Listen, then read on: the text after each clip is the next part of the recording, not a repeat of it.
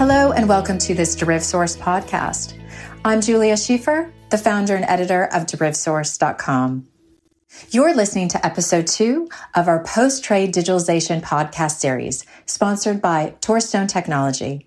In the first episode of the series, we explored the top trends influencing post-trade digitalization, both from the view of addressing processing, but also supporting new market developments such as the rise of digital assets. Naturally, we have already touched on the role of emerging technologies somewhat in episode 1. But in this episode, we are taking a deeper and more practical look at how firms can use newer technologies such as cloud computing and AI as part of their digitalization post-trade plans today and also in the long run. And with me, I have 2 industry experts to discuss this. Peter Kennedy, partner at Capco, and Amrik Teti, Chief Technology Officer at Torstone Technology. Welcome to you both. Hi, Julia. It's great to be here. Hi, Julia. Great to meet you. Can you both introduce yourself to our audience first, starting with you, Amrik? Hi, I'm the CTO of Torstone Technology. That's Chief Technology Officer. So I look after the technology direction, what we're looking at now, the next 6 months, next year, next 5 years, and looking for industry trends and trying to create technologies that help people solve their problems. And Peter? Hi, I'm Peter Kennedy. I've been working in capital markets since the early 90s, initially as a software developer and subsequently as a project manager and architect. And I'm now head of the UK technology practice at the consulting company Capco. Let's begin by getting right to what the most common newer technologies firms really use today. Peter, what technologies do you see being used by firms as part of their digitalization strategies for their post-trade operations when you work with these clients? What are they actually using? Yes, the most common ones really are cloud-based services. Cloud itself isn't new, but new capabilities on cloud emerge all of the time. And to a large extent, as an industry, we're only just starting to explore the possibilities of what we could do with the inherent capabilities of cloud. We're also seeing some level of process automation as well, and an increase in the whole area of process automation. A lot of that is actually driven by some element of what's termed process mining, which is essentially a way of, to some extent, automating the process of figuring out the data flows and processes within an organisation. And that's especially relevant to the whole post-trade area. That's a notoriously complex problem to solve. And then finally, we're seeing clients upgrade or replace their legacy platforms with either a microservices type architectures or some form of externally provided and generally cloud-based services.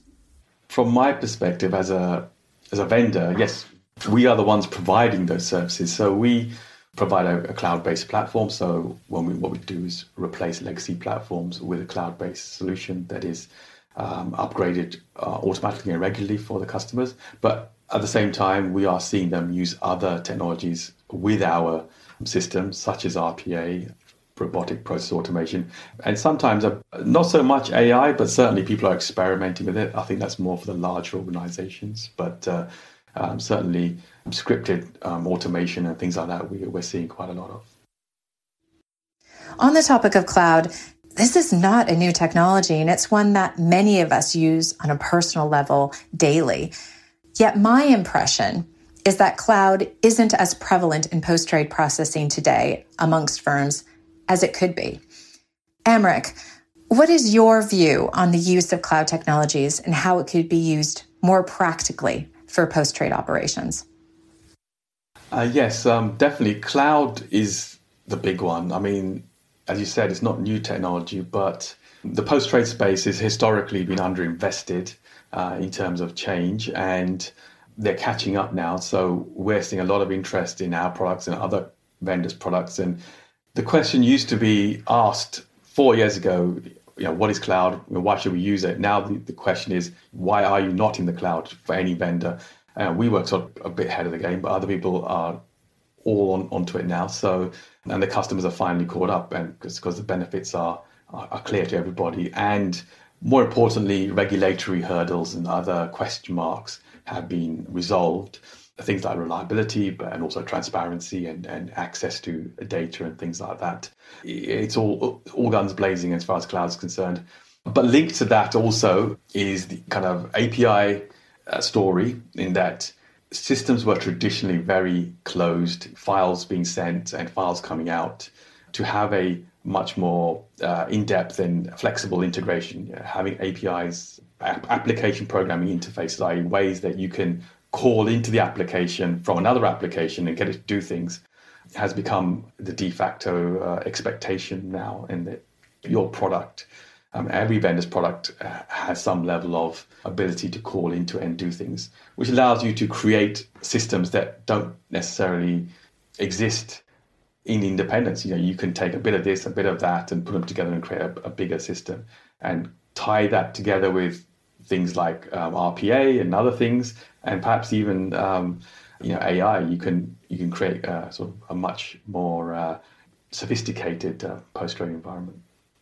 Beyond cloud, what about other newer technologies such as AI or artificial intelligence?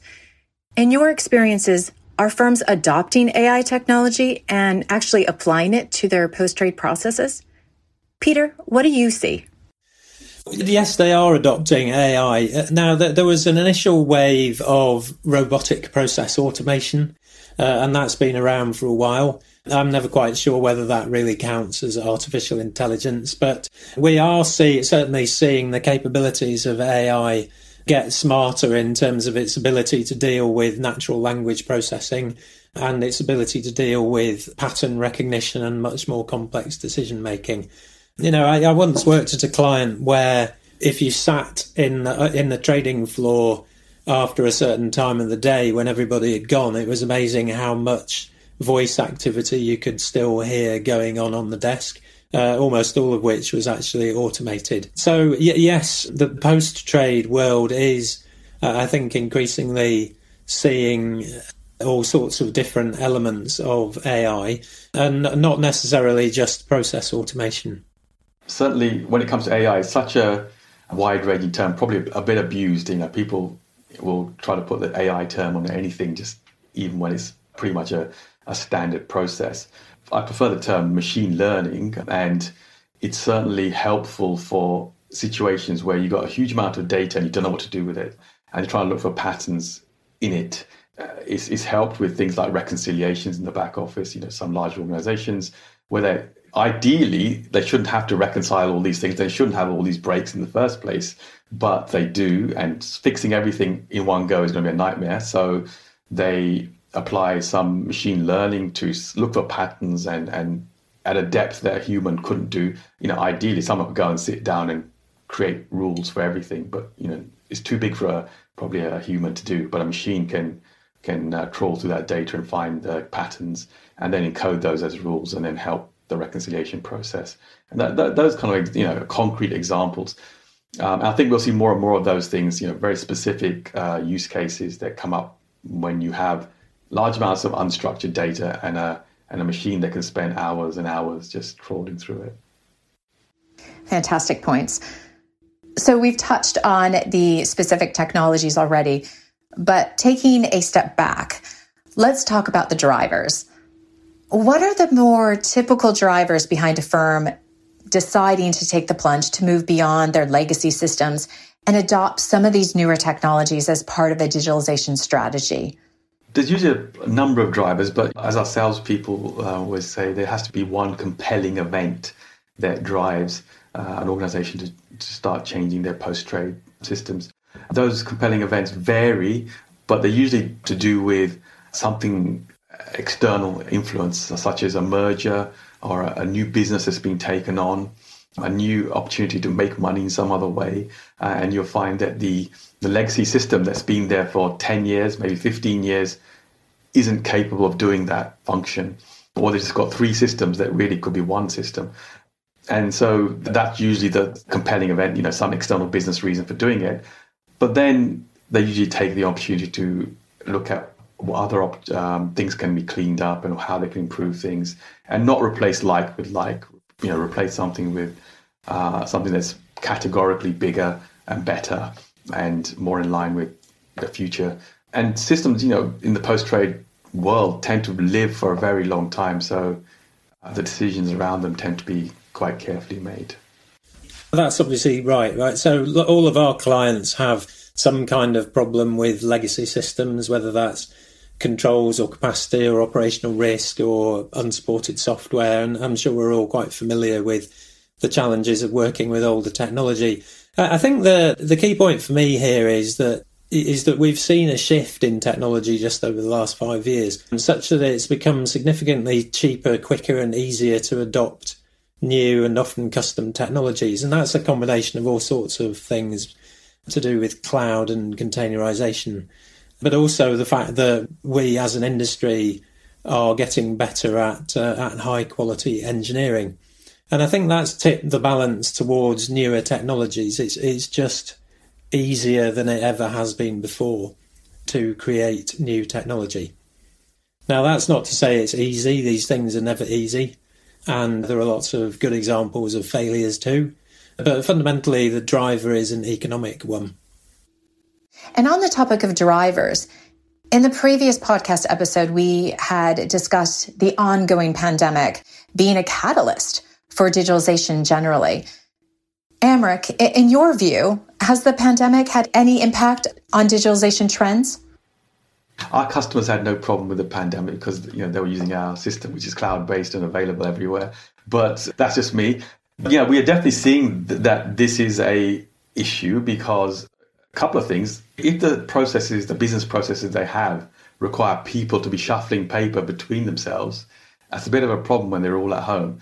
So the first thing is digitize your processes so that you don't have to be shuffling pieces of paper and signing authorizations and things like that.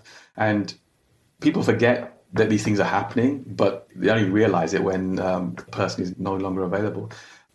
Simple things like that are what this has really helped with. So yes, I think it's definitely concentrating people's minds on what can be improved.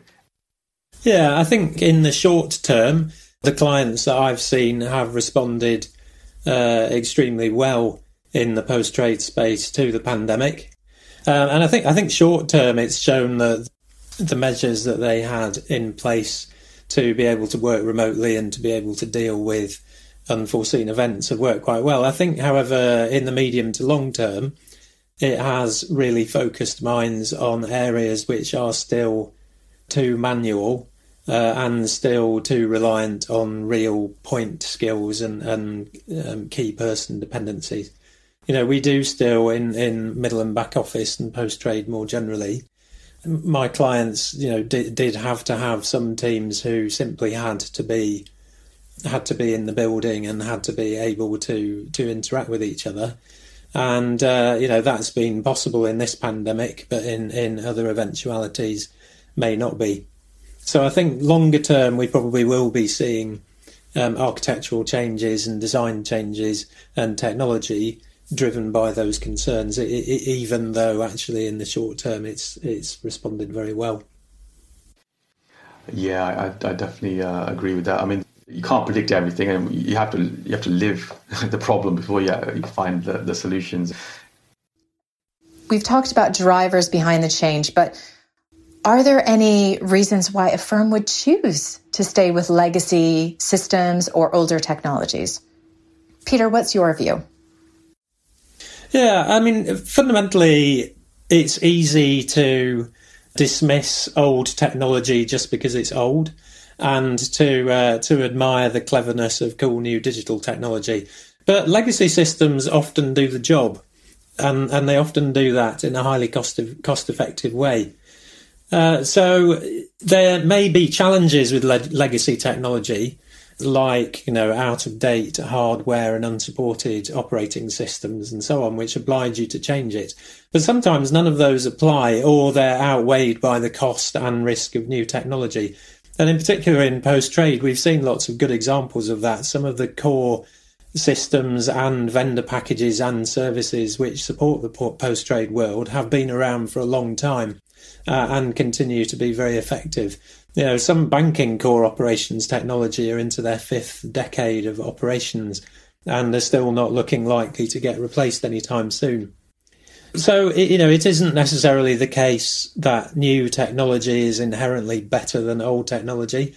And in some cases, the old systems continue to do a very cost-effective job. Yes, I definitely agree that you shouldn't change things just for change's sake. There has to be a good reason for it. My definition of legacy system is one that you are scared to change. Are you scared to update it because it'll break or it will do something unexpected? If you can change it and you can support it and it's not running on something steam powered, then you're probably okay with it. It only becomes legacy as soon as it doesn't support the business that you're trying to run on it. So if it's a mainframe and the software that runs on it is produced by a vendor that supports it, then that's not a legacy system. That's just a system. I think that's a very good distinction. Thank you, Amrik.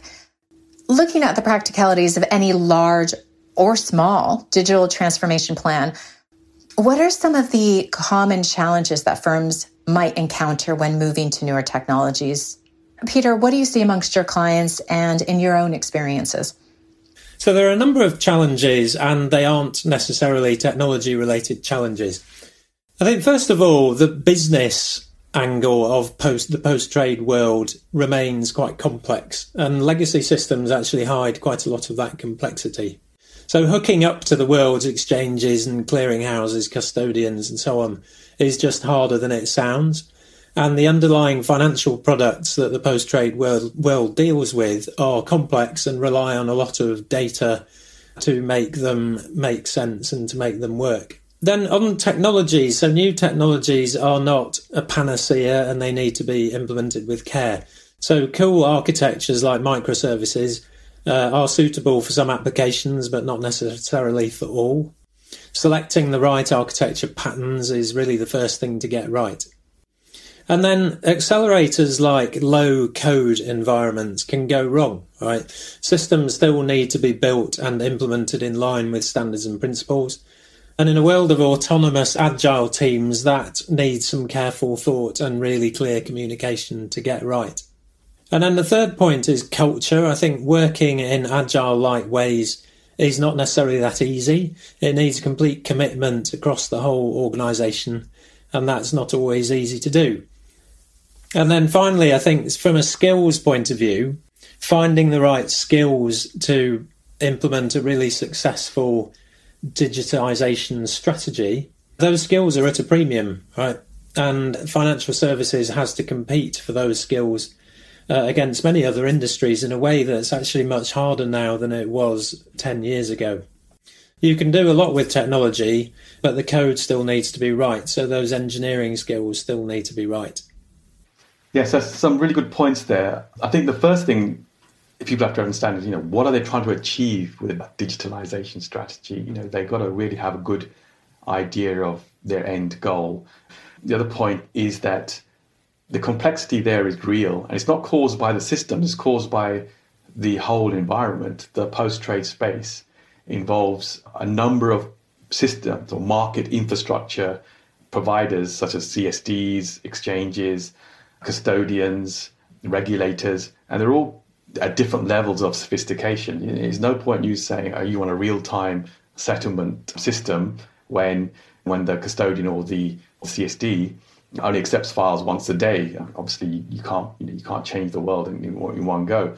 And people have tried that, but it doesn't work. The whole industry has to move together, and that complexity is never going to go away. Really, what you've got to do is sort of work out what bits you want to benefit from for your customers and improve those bits and have a clear idea of it. One theme that always comes up with looking at both addressing inefficiencies of post-trade processes and implementing newer technologies is the problem with data. Let's talk about this. What are the challenges that both of you experience with data? Peter, with you first. Sure. So at Capco, we're doing a lot of work on data, so data governance and data lineage. And over the past 10 years or so, the focus, I guess, has been primarily on the output, so the regulatory reports and what goes on externally. What we're seeing at the moment is a huge focus on internal data lineage with the very specific aim of enabling a subsequent wave of artificial intelligence. Fundamentally, machine learning and AI is only really as good as the data that supports it. That's the explicit goal of an awful lot of the data work that we're doing at the moment. Yes, I mean, something we find, as the old adage goes, garbage in, garbage out. And if you can't trust your data, everything else is almost irrelevant. As we do transformations of companies, by far the biggest problem when we're doing that is the quality of the data that they currently have.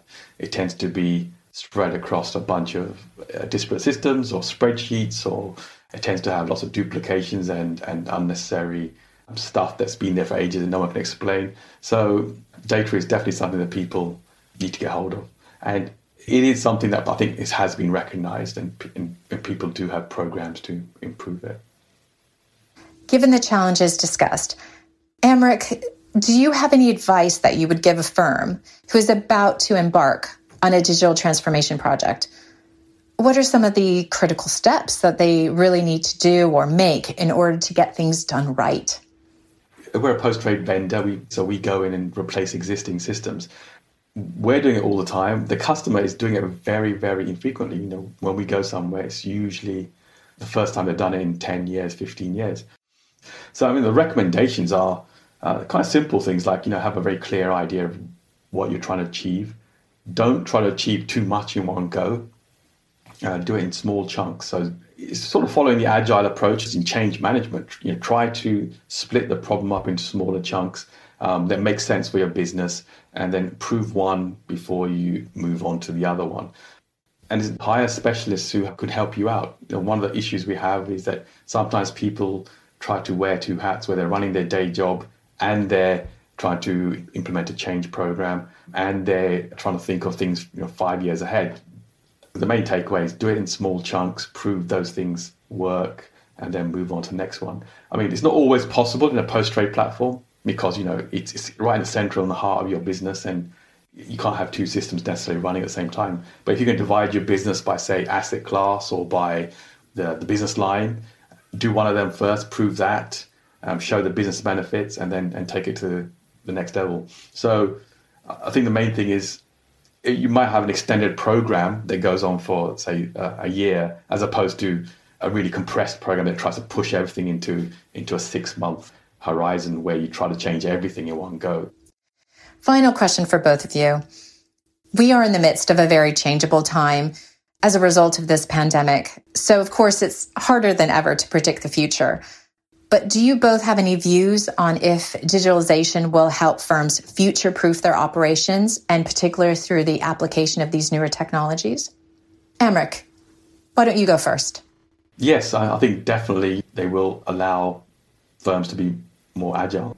The point is that having a good agile system allows you to then deal with future shocks to your business. By putting it in the cloud, turning it into something that's a bunch of components that can be replaced individually, by having clear communication approaches, means that you can chop and change. You may find that bit that deals with a particular function of your business is no longer fit for purpose, but you can rip it out and replace it without replacing the whole system. What would have involved a wholesale change, buying a new house, as it were, now can be done on a smaller scale, maybe redecorating a room instead. So that kind of ability makes you better able to cope with the changes that will inevitably happen to your business. Yeah, as Amrik says, it's really all about the rate of change. Digital technologies allow us to change our organisations quicker. We've probably all seen, in particular, post-trade environments where the release cycles and the ability to introduce new products and markets is really quite a painful process. And the point with digital technologies is that from a technology point of view, we're aiming at fearless change. I think that's a good way of looking at it. And really what that means is that you can introduce the new products and new customer propositions and so on much more quickly, and you can test them and you can iterate them. And I think, moving in the near future, we're going to see real disruption in our market. And the kind of things that we've been talking about today are what will allow the financial services industry, and in particular the post-trade part of it, to deal with that kind of pace of change, to be able to bring those products to customers as well as manage that all of that risk and financial mayhem that otherwise might result. To put it simply, I would say change the bank should be the same as run the bank. It's an organizational problem. Be ready for things being different, and don't make it into a big thing. Make it into something that you do every day. When you do it every day, it's familiar and you're not scared of it.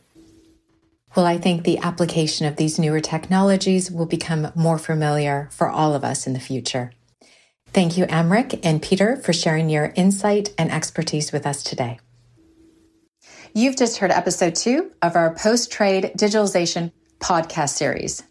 You can find the transcript and other relevant resources on our podcast show notes page found on DerivSource.com.